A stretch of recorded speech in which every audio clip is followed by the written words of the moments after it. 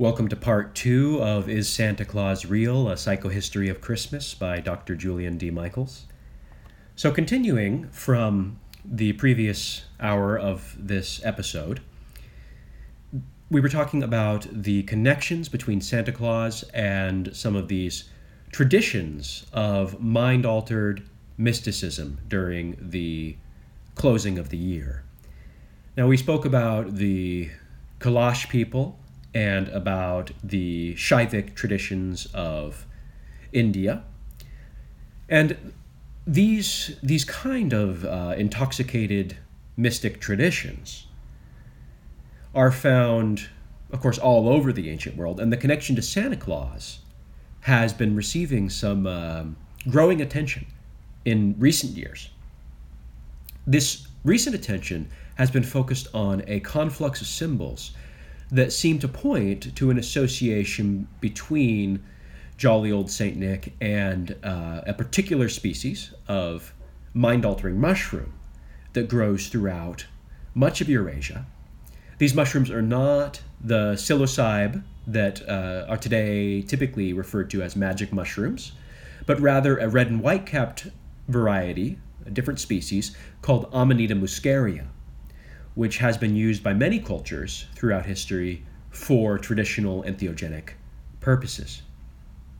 So Amanita muscaria, also known as fly agaric, fell out of popular use because it is rather toxic, potentially dangerous, and it tends to create a more feverish and elevated kind of experience that is not necessarily relaxing or pleasant.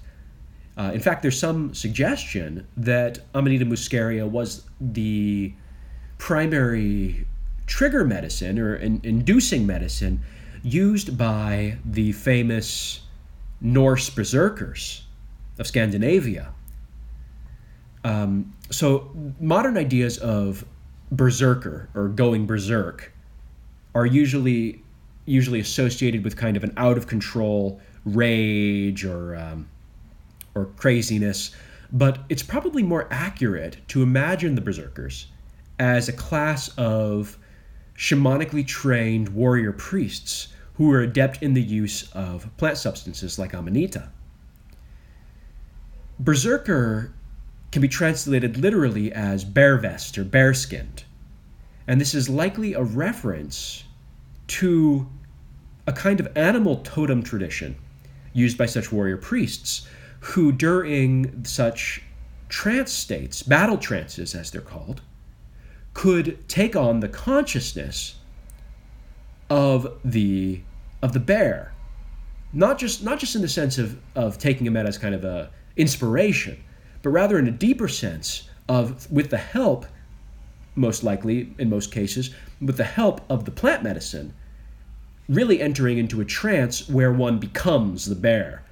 With a similar kind of ferocity, fearlessness, and even potentially increased strength and so on, endurance. Now, this may seem outlandish from the modern perspective, may seem like a fantasy, but these kind of traditions, this overlap between warrior adepts and animal shamans, is not unique to the Norse. One actually finds examples of this kind of ecstatic warrior priest throughout much of the ancient world. And in many cases, these examples are connected to the use of mind-altering substances. Now, even today, if we look at the traditional martial arts world, we find practitioners and disciplines constantly referring to animal movements and styles, such as in Kung Fu, but in many other traditions. Now, we tend to imagine today that the use of these kind of of psychedelics is kind of a meditative practice and a peaceful practice, and these days that is the case. But in its traditional use, substances like this were connected to all kinds of actualization of human potentials, to opening up possibility for what the human could become, which is related to training, right? So we still have, of course, physical training, but the idea that one could achieve non-ordinary capabilities through the change of consciousness, partly induced by mystical practices and partly induced potentially by entheogenic practices, that is, the use of mind-altering substances, and that such use could translate not just to sitting mystically, but to taking on in the body, to learning how to take on in the body more than human ability, or other than human ability. That's something that has largely been lost. But what we find in these ancient traditions, including the berserkers, but actually we find it in many old traditions, is that these things are all there together, that the use of such substances, the shamanic or mystical practices, and in some of these cases, the mastery of the body as a athletic or a warrior mastery, that we find these all together in some of these traditions. So these days, contemporary athletic drug use has shifted more towards muscle building, right? Towards the use of steroids. But who knows? Maybe one of these days the organizations like the Olympics will have to start considering whether it's worthwhile to screen for the use of mind-altering substances. It's possible. If that happens, I'll take it as a good sign that the psychedelic renaissance has really thrived. And that it's probably it's certainly a much healthier and more interesting avenue of the question of using drugs for performance enhancement rather than just pumping the body full of chemicals. We're talking here about exploring the edges of what's possible for consciousness through the body. So Amanita was in the ancient world considered very well suited for this type of practice, probably much better suited than something like psilocybin, right? It's probably a better mushroom for warriors like the berserkers, partly because it is known for these feverish and kind of agitated effects. It's an upper in this sense. But it could also be used for introverted mystical practices. Everything depends on intention, right? So such introverted and mystical practices do seem to have been the more typical application of the shamans in places like Siberia and Lapland, who had a long and traditional relationship with these red caps in the forest, and they collected them and dried them and then primarily used them during the snowy winter months, which are a traditional time for this kind of engagement, this kind of activity, partly because it's the darker and more introverted time of the year when there's not so much to do in the outer world, not so much business to take care of. And you might have very long nights, in those snow-covered huts. So this is what we'd find at this conflux of the snowy season in the north and shamanic people's traditional relationships with entheogens. And this is the kind of place that some of these emerging theories are saying that the image of Father Christmas might have started in its origin, might have started growing up like a mushroom, out from the snow. And so while this specific association, that is the association between Santa Claus and Amanita muscaria, which if you look that up now, you'll find lots of articles now about this association. But the fact is, it remains hypothetical. It's an unproven association. We don't know how much of that association is really has grounding in history. But the level of detail one finds in its correspondences are very interesting. So Amanita muscaria grows under snow-covered pine trees, just like little red and white Christmas presents, right? Little packages waiting under the Christmas tree. It's often traditionally very often collected and distributed to the people by what you could call traditional shamanic elders wearing their ceremonial winter regalia. They bring it to the people in their boots and their furs, just like Santa Claus. And in those dark winter huts at night, where the winter stories are traditionally told, the ancient myths told, visions of the fairies and elves are very likely to unfold in the dark of those huts, in the imagination of the people at night, especially if Santa's little psychedelic helpers might be there too. Now one could also turn here to another symbol of Christmas, which is the reindeer. And of course, the reindeer are very important in the lives of the traditional Siberians and Laplanders. Reindeer are known to love the Amanita muscaria mushrooms, and they eat it whenever they can. They don't do this for nutrition or something. They do this because they like the effects, which it turns out is a very common phenomenon in parts of the animal world. Goats in particular are known as some of the greatest trippers of the animal world. Goats will take almost any psychedelic they can find, and they're very passionate about it. So it's interesting that in this example of the shaman of the Kailash previously given, we find that he's a goat man, and he's distributing traditional psychedelics of the Kailash people. And here in the Laplander example and the Siberian example, we again find what appears to be this traditional shamanic figure, who is in this case also, seems to be associated with the psychedelic mushroom, and is connected to the reindeer, who also loves the psychedelic mushroom. So it's probably not a coincidence that shamanic figures, and these are just two examples, but it's very common, these shamanic figures are borrowing so much symbolism from these kind of animals, from animals like these. It's possible, it's maybe even likely, that the earliest shamans might have learned about the mind-altering plants and mushrooms by watching these kind of animals look for them and enjoy them. Now, this idea, this theory, receives a certain amount of support by the fact that there's a common Siberian tradition that involves the collecting and ingesting of the urine of the Amanita-loving reindeer. That is, the deer would eat the mushroom, and then would urinate. The urine would freeze in the snow.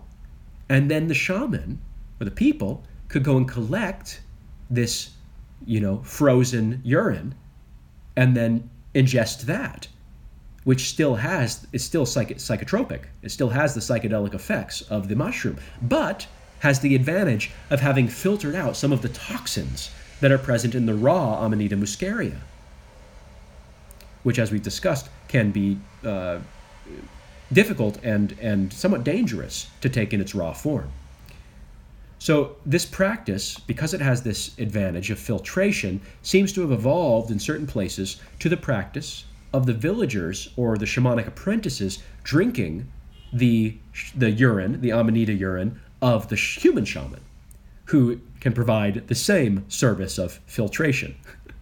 So this is a very specific form of a kind of direct spiritual transmission, you might say. Now, sensations and images of floating and of flight are very common in mystical and visionary states of consciousness. And this is regardless of the specific tradition or culture. We find this all over the world. People all over the world in all different traditions know for a fact that shamans or sorcerers and such the like, they can sometimes fly, right? This is universal. Now, in Sanskrit, if we want to look again at like the yogic tradition, this is called Vimana, and it's associated with it's a particular yogic mastery or superpower, the power of flight, Vimana, and this is referenced by a particular yoga pose called Vimanasana. Now, it's important to note that in these yogic traditions, asana or physical postures are only the very beginning of this ancient yoga. Yogic mastery, in the ancient sense, is closer to the kinds of ecstatic states and transformations of consciousness that I'm discussing here. In this sense, it's very close to traditional shamanism. The traditional yoga is much closer to traditional shamanism than it is to contemporary asana practices. But the thing is, in the modern world, it's much easier to show off a flexible body and a graceful asana practice than it is to show off a genuine mastery of inner states of consciousness. It's harder to put those up on YouTube. So if a person has bought into these kind of modern ideas that dreams and imagination and so forth are something for children, are unreal, then understanding this deeper kind of magic, things like flight, Vimana, and so forth, as events in consciousness, can seem like a disappointment, disillusionment from the idea of literal magic, But this isn't where it's important to understand that if we take imagination, if we take dream, if we take soul seriously, then abilities within these realms do not have to be any less extraordinary than literal levitation. Indeed, it might be more useful. It might ultimately be more useful to be able to master one's inner state than it is to, say, literally walk on water. So in this sense, flying shamans and their flying steeds, horses, and so on, they're not a new image. Mircea Eliade, famous anthropologist, wrote a great deal about such shamanic flight in his books. Of course, we know in mythology that many gods and demigods can fly. Odin, from the Norse, the god Odin, he rode his 8-legged horse, Sleipnir, up and down the world tree, and that was how he traveled between different dimensions. He was notably the patron of the Norse shamans, at least most of them, including the berserkers, who are not normally thought of as shamans, but they are. Similarly, the Greek hero from classical Greece, Bellerophon, he had to slay the monstrous chimera to reach his destiny, but before he could reach the chimera, he had to first learn to befriend and ride the flying Pegasus. So again, this is a shamanic learning, a shamanic training to be able to do this. Of course, there are many other examples of shamans and shamanic gods who ride on their flying steeds. That is a traditional way to take a trip between dimensions. Now, this ability to fly, as we see in the case of the yogic Vimana, which is a high mastery, it's not a small thing. It's not an easy thing to learn. It's not easy to tame Pegasus. If it were, everyone could be a shaman, right? Everyone would be flying. But even so, for all of its difficulty and, in fact, danger, right? This is known to be a dangerous kind of path. People are drawn to this challenge. People are drawn to it. What do I mean by this? I mean that today, even today, when we have technologies of airplanes and helicopters, anybody can fly now. People still remain very curious about how to train your dragon, right? As space flight advances today, as people start booking trips to the moon, maybe not to the moon, to the space station, people are still only getting more fascinated by those inner frontiers of consciousness through psychedelics, through meditation, through mysticism. That is, the physical sciences are unable to replace the sciences of human consciousness and human experience. It seems that part of us is always after this kind of self-transcendence, that is, flights not of the body but of ecstasy. And if airplanes can't give this to us, we think maybe they can, but they can't. Maybe at first airplanes were exciting, but they could not really scratch this itch that is implied by the mythic images of flight. Well, airplanes can't give us to us, but maybe Santa's little helpers can. So we call out every year to Santa's little helpers, right? On Donner, on Blitzen. By the way, Donner is the Germanic name for the god Thor, the Norse god of thunder and lightning and Odin's son, who certainly knows the secrets of flight. So perhaps we are right to call out to Donner and such guides, even when we don't know what exactly we're calling. For where modern science can't go, maybe these ancient technologies still have something to teach us. Now, if one accepts this Amanita Muscaria association, then it becomes clear immediately that shamanic Santa wasn't the only one tripping. For just like their wild reindeer ancestors, Rudolph and his pals are clearly flying high too. After all, Rudolph is the one with the big red magic mushroom nose. As for the gifts that Santa and his reindeer bring, much of Christmas, of course, has been commercialized. But we all know from countless Christmas movies and stories that the real gift of Christmas has nothing to do with these kind of packaged presents. The real gift of Santa Claus, that shroom-trippin', nut-throwin', rule-breakin' elder, like in the example of the Kalash goat shaman, it's a much more fundamental gift. It's the gift, of course, of the spirit of the season. We now call that holiday cheer. But it is really the gift of the renewal of imagination. That's called re-enchantment, which in a shamanic sense, in an ancient sense, is also the renewal of the world. But in order to talk about that, we have to talk about the figure at the heart of it, who I usually call the Green Man.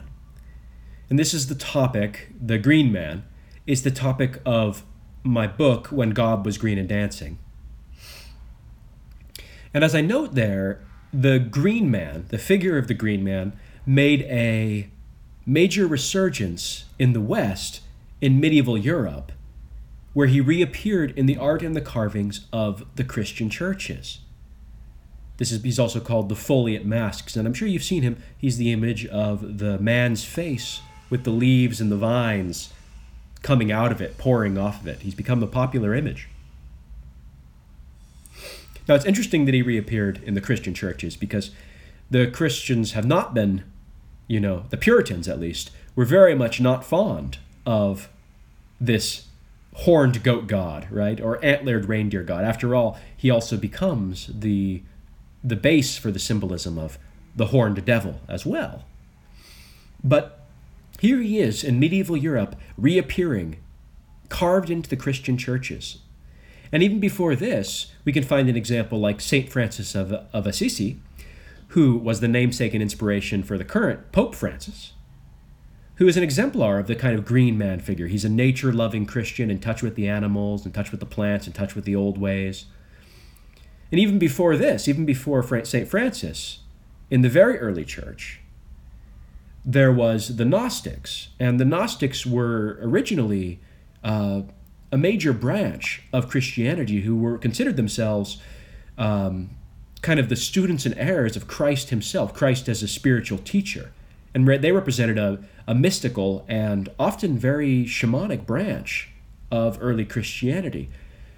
Christendom, as it shaped, would have become a very different thing, would have gone in a very different direction if the Gnostic tradition had not ultimately, over the course of some couple hundred years, been driven underground by the more organized, fundamentalist, dogmatic Christian mainstream of the time, who were threatened by the Gnostic individualism, mysticism, free thinking. In any case, whatever those Puritans of certain times have thought about the wild goat man, the reality of Christendom's relationship with magic and nature as a whole has been very complex. And perhaps nowhere is this complexity more on display than in the Christian relationship with Christmas. There's no doubt that the inquisitors of the medieval era would have been very displeased to see today's Christian celebration of a flying magic man and his magic reindeer. At least they took off the old shaman's horns, but the reindeer still have their antlers. But the goat man, he had to go. So, caught between this need for enchantment, this human need for enchantment, and both the secular, we see this in contemporary atheism as well, and Christian concerns about superstition, about the dangers of superstitious thinking, we find a compromise in modern Christmas. The old symbols are changed. They're made gentler. They're made more kid-friendly. So while we still enjoy our Christmas nuts, and you might have seen Mommy kissing Santa Claus, the overtly sexual character of the old Father Christmas, who was traditionally something of a fertility symbol, he has been very much toned down. We can still note, however, that old St. Nick, St. Nicholas may have been a Catholic bishop, but we all know now that Santa Claus is a very happily married man. Now, this sexual aspect of the traditional Father Christmas is not some random ancient perversion. We need to understand that it's actually a very important part of a sacred tradition in its original form. So I gave some examples earlier of the partnership between, for example, Parvati and Shiva, or Parvati and Pashupati, the older version. And I talk about these kind of partnerships at great length in my book, When God Was Green and Dancing. But figures like the Winter King or the Oak King, even beyond these Shivic examples, these figures of the Green Man, they never have existed alone. He doesn't stand alone. That leader of the Wild Hunt, we often lose track of this, but that leader of the Wild Hunt, he's not alone. He's not the King of Winter. Is not just a king. It's a partnership tradition. From its very early origins and really universally. These days we often lose track of this, but traditionally speaking, the people knew this. This was universal. That this was a partnership tradition, and in that sense was always in a sense sexual. For in a mystical sense, this wasn't just a random partnership. It wasn't just a couple of gods. It was a particular sexual fertility between who we might call the Earth Goddess and the Green Man. And this fertility, this courtship, was understood pan-culturally across many traditions to be the ritual that renewed the life and the natural abundance of the earth, specifically into the new year. That is, it renewed the abundance and the fertility for a new year. So this is why the Green Man is, at this time of year, the Winter King, because he is effectively the father of the next generation in time. And he's partnered with the mother of the next generation in time. In the most ancient historical records of this partnership, which we would find in early Sumerian Mesopotamia, the goddess and god of this dance of seasonal renewal, the renewal of abundance, they're the central figures of the whole mythic drama. They're the most important gods in the pantheon. They're the center.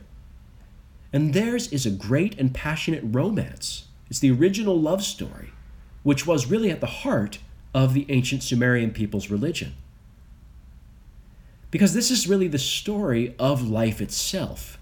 It's the romantic, spiritual, and evolutionary story of how life finds its way forward in time, generation by generation, year by year, partnership by partnership. Even today, we know that Christmas romance is very much in vogue. How many Christmas movies are romances, right? It's a major genre. It was a major genre 5,000 years ago, too. So part of this cyclic process by which nature renews itself, by which life continues, part of that process, part of that cycle is understood to occur here in the depths of winter, which is when movement slows down, activity, busyness of life goes somewhat into hibernation. Now these days with heating, indoor heating and lighting and all of the conveniences that we have, we can stay quite busy in the winter. Although we do maybe slow down somewhat. But in a traditional sense, in these wintry depths, this is a time when all of life, including the human community, gets much more introspective. And the emphasis of that traditional community shifts for a time from the daily work of life into a deeper kind of maintenance, which is the maintenance, we could say, of the collective soul. This is what many traditions, including that of the Jungian psychologists, have called the anima mundi, which means the soul of the world, or what Henri Corbin termed the mundus imaginalis, or the imagination of the world. That is to say, these are not just times of personal meditative thought, not just times of personal reflection. Rather, the traditional idea is that the entire world, in a sense, needs to together make a New Year's resolution, needs to together dream into the revolution, the resolution, the restoration of its own dreaming depths. So this collective shift into a different kind of awareness in order to do this winter work has been called by many different names.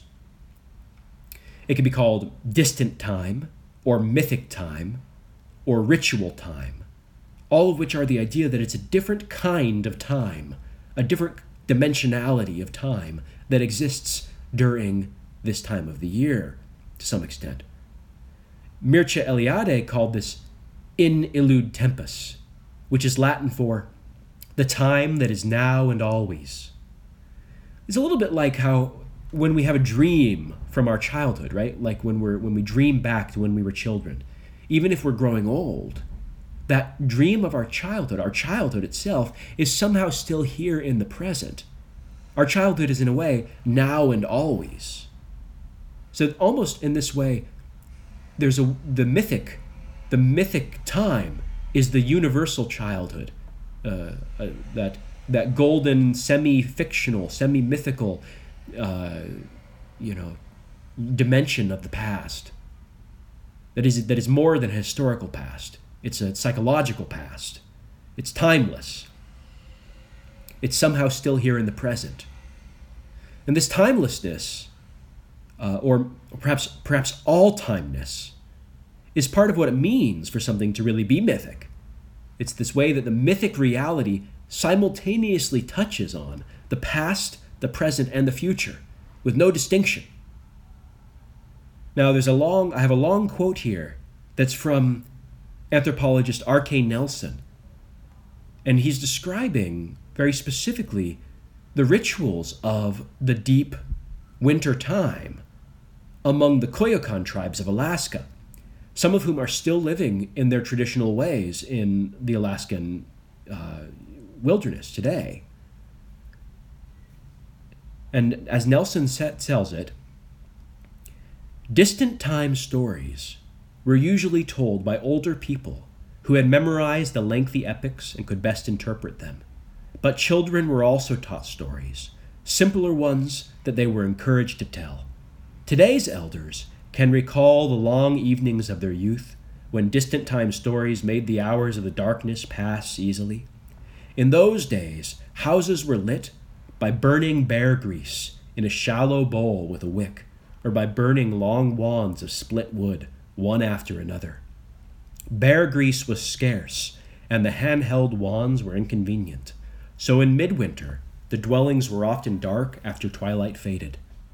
Faced with long, wakeful hours in the blackness, people crawled into their warm beds and listened to the recounting of stories. The narratives were reserved for late fall and the first half of winter, because they were tabooed after the days began lengthening. Not surprisingly, the teller finished each story by commenting that he or she had shortened the winter. Quote, "I thought that winter had just begun, but now I have chewed off a part of it." Distant stories also provide the Koyukon with a foundation for understanding the natural world and humanity's proper relationship to it. The narratives also provide an extensive code of proper behavior toward the environment and its resources. They contain many episodes showing that certain kinds of actions toward nature can have bad consequences, and these are taken as guidelines to follow today. Stories therefore serve as a medium for instructing young people in the traditional code and as an infallible standard of conduct for everyone. So one sees here with the Koyukon that there's another precursor to a certain aspect of Christmas and also to New Year. As we say at Christmas, you better not pout, you better not cry, you better not shout. I'm telling you why. Because the balance of the human community and its harmony with the natural world, as the Koyukon hold, depends on it, especially at this time of the year, this turn, as we renew this cycle of life. And this is because during the renewal time, we are touching mythos, which exists not only in the present, but in all time. For this reason, the way we act during this ritual renewal is understood to echo through all time, or at least until the next new year, when we hope to get another chance to shape our echo. Now, this reasoning makes sense if you understand that for traditional people, myth is not an invention of human culture. It's not a fantasy. It's just like imagination is not here considered to be the result of our human brain function or chemistry. Rather, what we experience as daily reality, as human reality, is more considered to be an emanation out of the more real world of myth. Now, this might seem strange or superstitious or fantastical, but if we really understand it, it actually becomes a fairly reasonable idea, much more reasonable than modern people tend to assume. This is more or less what the Greek philosopher Plato thought as well. And he's considered the father of the whole Western philosophical and even scientific project. We find some version of this idea that the mythic reality, in a way, is more real than our human reality. We find some version of it at the roots of most of the theology, not just of the shamanic or the pagan traditions, but also of the monotheistic traditions. Because the same idea we find in the Christian Logos, we find the same idea in Jewish Kabbalah. We also find it in much of the esoteric Islamic mysticism, which is what Henri Corbin based his ideas, including the ideas of the mundus imaginalis, the imagination of the world. We find it all over these places, and we also find it in the mystical traditions of the East. So if one thinks of mythos not as some stories made up by human culture, but rather as the deeper patterns of the universe, which human cultures try to understand and communicate about through myth, then this idea that the mythic reality, this deeper patterning, is more real than our human experience or our historical reality starts to make sense. Because we all can see, if we study history, that societies rise and fall, cultures change, players, the characters in this great game change, but the basic rules and the forces of this universal play more or less continue. Now, the mythic imagination can then be considered as one way that humans try to see into and communicate about these fundamental forces, these trends of the universal cosmic trends. And in that sense, one can understand part of what Hillman meant when he called the imagination a mode of perception, a way of knowing. This gives a very different sense of the meaning of dreams and imagination, and it gives a radically different priority to the activity we do in dreams and imagination.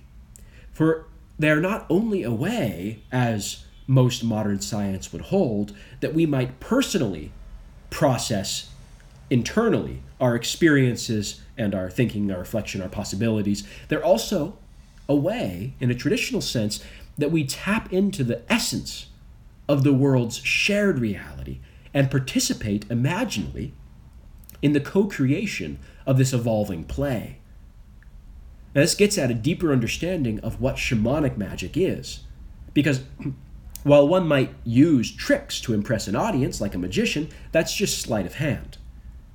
Now, the real essence of magic is the power to create and transform reality in the ancient workshop of the universal imagination. And I think that's ultimately far more impressive to a mature mind than any literal flight or walking on water or light show could be.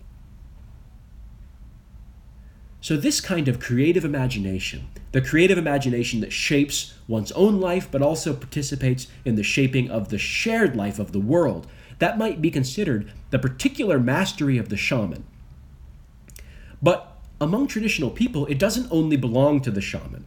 It belongs to everyone, the young and the old, the beggars and the chiefs.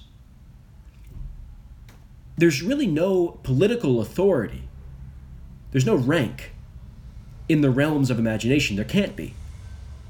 And that's part of why, something I mentioned previously, this idea of social leveling or social inversion, which throws the hierarchy up in the air, that's part of why it's included as entry into the collective ritual state, because there's a way that that shared dreaming has to be pure, experiential, real, authentic. It can't be a performance, and that means that it can't really be dependent on the rank that has been established in the past. It exists authentically in the present moment.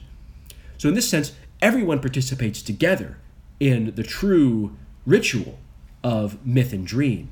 Everyone is together, all consciousness is together in illud tempus, in mythic time.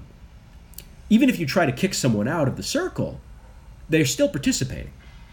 Because if you do that, you've just cast them in the role of the exile, or the shadow, or the enemy.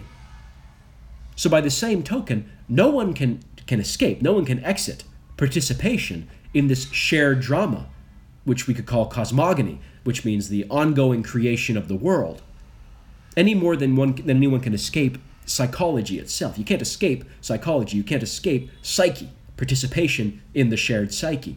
You can also think here of Buddhist and Hindu ideas like karma, which is to say, we're all caught on this wheel of participation, and there's no exit unless you believe that the Buddhists do and some of the Hindus do, that there can be an exit at a certain elevation of consciousness or a certain release, but that's another topic. For all intents and purposes, there's no exit from karma. There's no escape for the normal person from participation in this play, and we can't kick anyone out of it either. So for the Koyukan, like for many traditional people, this introverted time of winter is a time to dream into these enchanted shadows of these myth-filled lives, this myth-filled existence, and to do maintenance on the powerful imagination of the world, which is what the new year emerges from. Mircea Eliade, who was a great scholar of this topic, he described this in his book, The Myth of Eternal Return. He said, "It's on this day that the fate of men is fixed for the whole year. It is also because the new year repeats the cosmogonic act that the 12 days between Christmas and Epiphany are still regarded today as the prefiguration of the 12 months of the year. For their part, the Indians of the Vedic era set apart the 12 days of midwinter as an image and replica of the year." So that is, this mythic time is taken as a direct kind of foreshadowing and a ritual that creates all of the normal human time that will follow. So even for us today, these winter holidays remain a particularly enchanted and mythic kind of time. Obviously, a great deal has changed culturally, but we still do encourage the imagination at this time of year.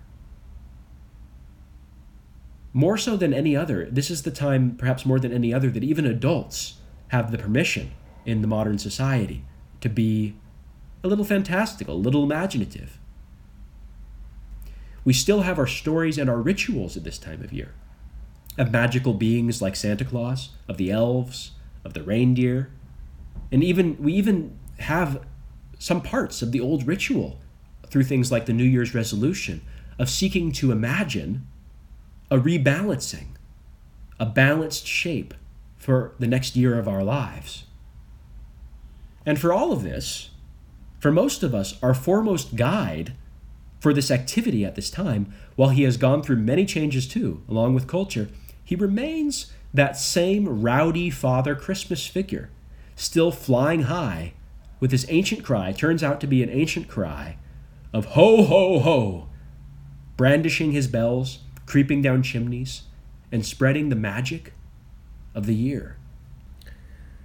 So this brings us full circle back to the question we started with about whether or not Santa Claus is real.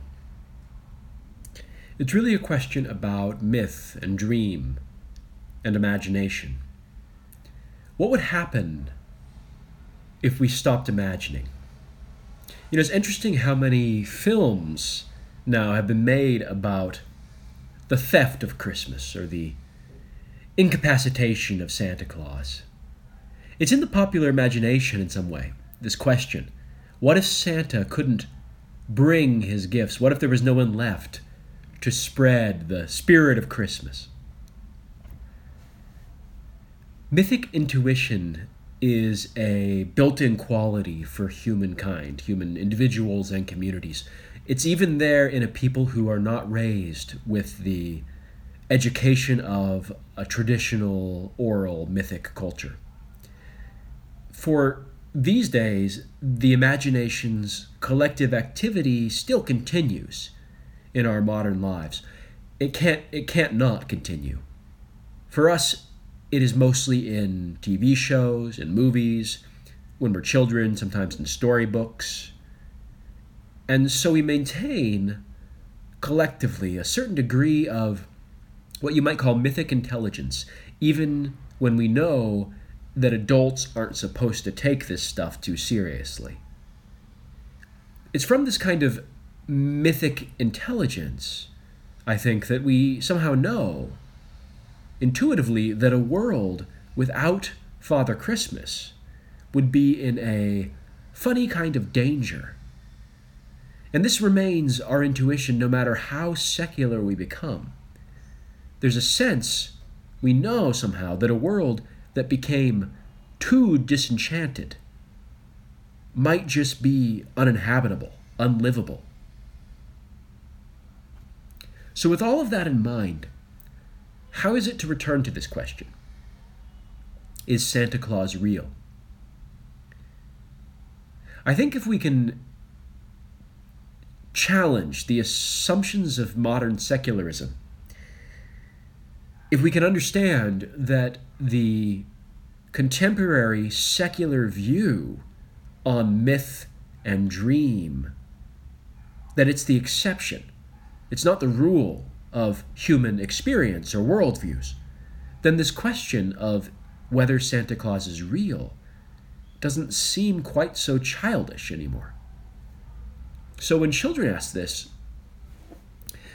I think it's a mistake to feel that we are caught only between a hard truth and a fantastical lie. Rather, I think we should be hearing not just the question of, is Santa Claus real? But rather, we should be hearing, what is this reality thing? And that is a much more interesting question, because our ancestors clearly had a very different idea about the relationship between reality and imagination, reality and myth, reality and dream, than we do today. So perhaps we should be thinking again about how our ancestors told these stories, these persistent stories, these important stories, and also about why our ancestors told these stories, held these rituals. Before we dismiss it, we should probably try to understand it. Midwinter may be the ideal time for these kind of questions because it is the traditional time to enter into the imagination of the world, the mundus imaginalis. Also, historically, this is a fascinating time. It's a fascinating moment in which there seems to be a global culture shift happening. There's a way that culture seems to be opening up after many centuries trapped in a certain kind of materialism. There's a sense of non-dogmatic, non-sectarian, open spirituality that's currently on the rise. And connected to that, there seems to be a way that people as a whole are getting increasingly interested in the question of human experience.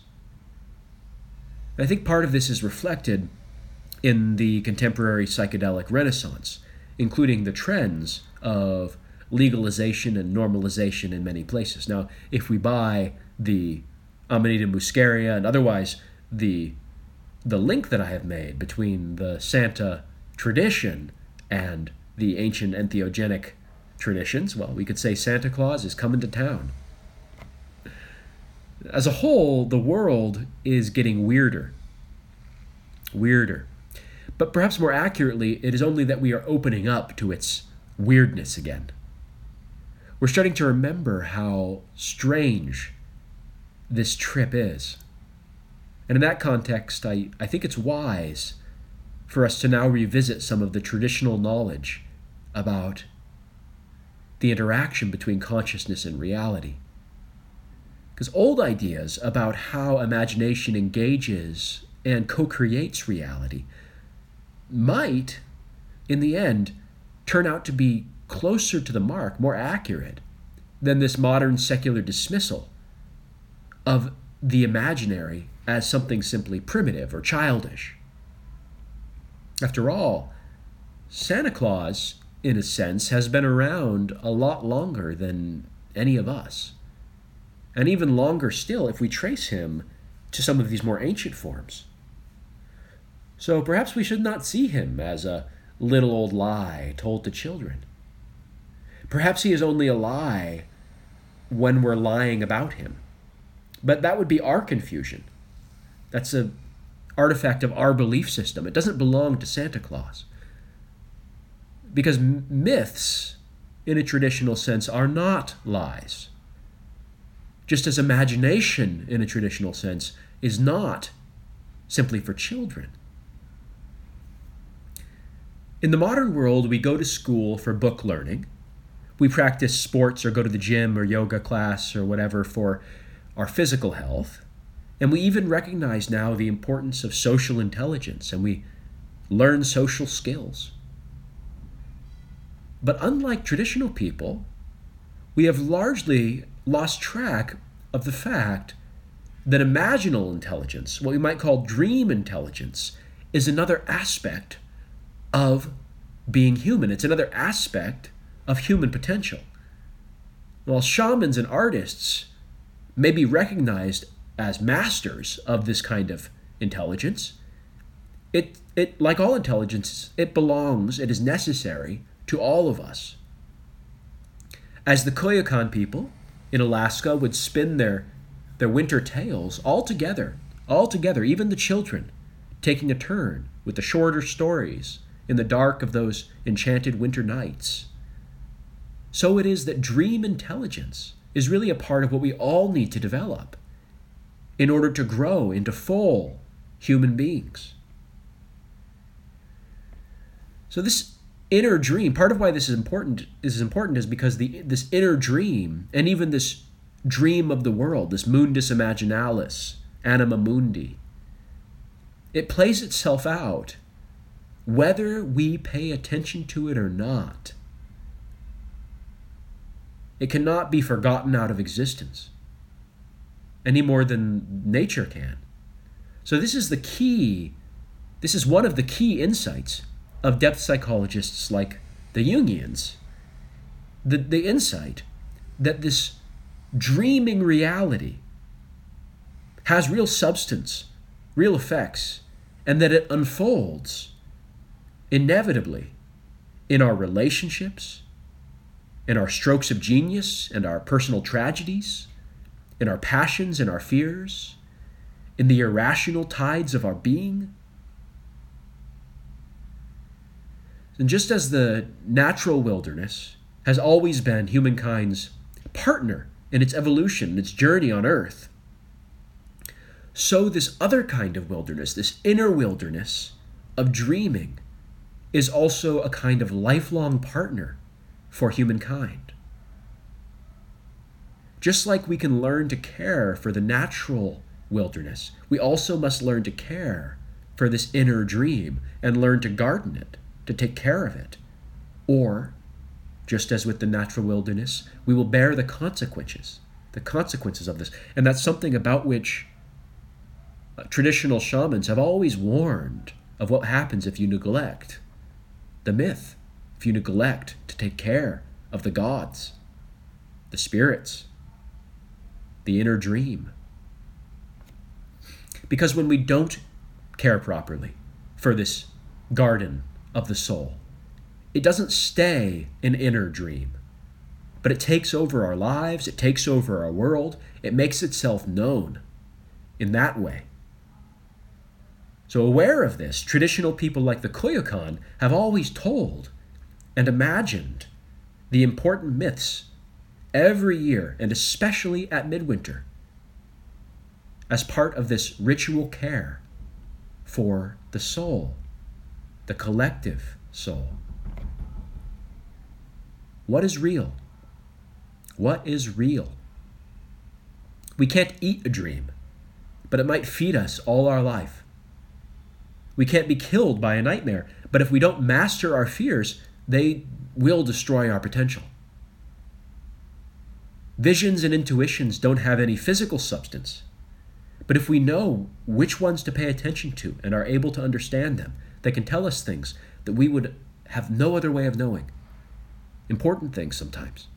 Now, is this real? So one might say that the young child who asks, "Is Santa Claus real?" isn't able to understand any of this. But I don't think that's true. I think children are, in a way, closer to understanding this than are most modern adults, because children are still close to the reality of their dreams and their fantasies. They live every day near to that kind of imaginal power. The child is only beginning to digest this modern shame in the imagination. And I think that shame that adults have generally fully digested, isn't it part of what we feel now when our children especially, press us to this question of whether Santa is real? I think we feel ashamed, even if we're not aware of it, about this lie, about our foolishness. Shame carried over from our own foolishness as children. Shame that we're still being so childish with our children. So I think instead of this whole idea of lying or not lying, the sensible response here, the rational response, which is also the non-rational, traditional response, is to be celebrating the very real power of myth and imagination. Very real. Santa Claus is a great spirit, a great dream. He's not immortal. He's not a solid matter. He doesn't have a mortal body normally, but he's not less great for that. He's no less great for that. In fact, one might say that he is so great that at certain times of the year, he does take human form. He does have human body. I've seen it. In shopping malls, in households, in schools. We've all seen Santa in human body, in full majesty, in full regalia. So is that a lie? Is it just a performance, an illusion? For most of the actors who dress up as Santa, as well as for most of the parents who watch, I'm sure that it is. It may be a lie for them, and it may be a lie for us. But it hasn't always been a lie. It doesn't have to be a lie. Because humans, it turns out, have always at times dressed up as spirits as part of ritual occasions.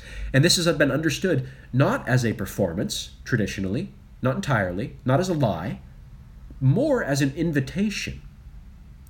For example, when the Kailash goat man of the Hindu Kush would charge at the laughing and screaming villagers, trying to touch them with his horns, throwing them gifts, he's not acting exactly. He's not putting on an act exactly.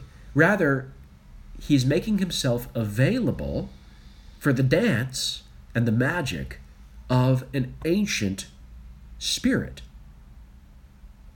And we today, we still give Father Christmas this kind of opportunity to inhabit the physical world for a night or a week or a season, to interact with humans directly, to bring his magic and his gifts not only into our dreams and our stories, but also through us into the physical world.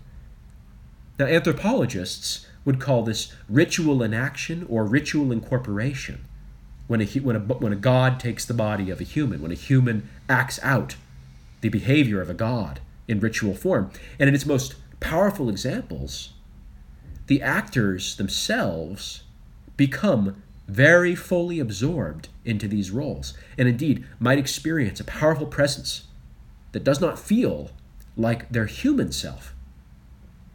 Certainly the berserkers of old felt something like this on the battlefield. They became something that wasn't quite like their human selves, rather like powerful wild spirits were walking in their skins. And they had the fearsome reputations to prove that this wasn't just their fantasy, or that their fantasy had something of reality in it. And on the gentler side, I'm sure that many generous fathers who've dressed up as Santa Claus, giving the gift of their generosity to their children, have experienced a very potent flood within of a generosity that felt larger than them, of that Christmas spirit. So, as the Kailash people traditionally chanted, while the wild goat man danced in the new year? Ho, ho, ho, ho, ho. And from me to you, happy holidays and holy days and happy new year. For traditional holidays are, of course, holy days. And holy days are days of ritual time, or distant time, in illud tempus, during which the imagination of the world is renewed. So ho, ho, ho, and happy holy days. And I hope Father Christmas has brought you many gifts this year, so that your holidays may be filled with good cheer and the magic that rejuvenates the soul. This has been The Depth Charge with Dr. Julian D. Michaels. If you have any questions or inquiries or ideas for further episodes of The Depth Charge, you can contact me through waketheimagination.com.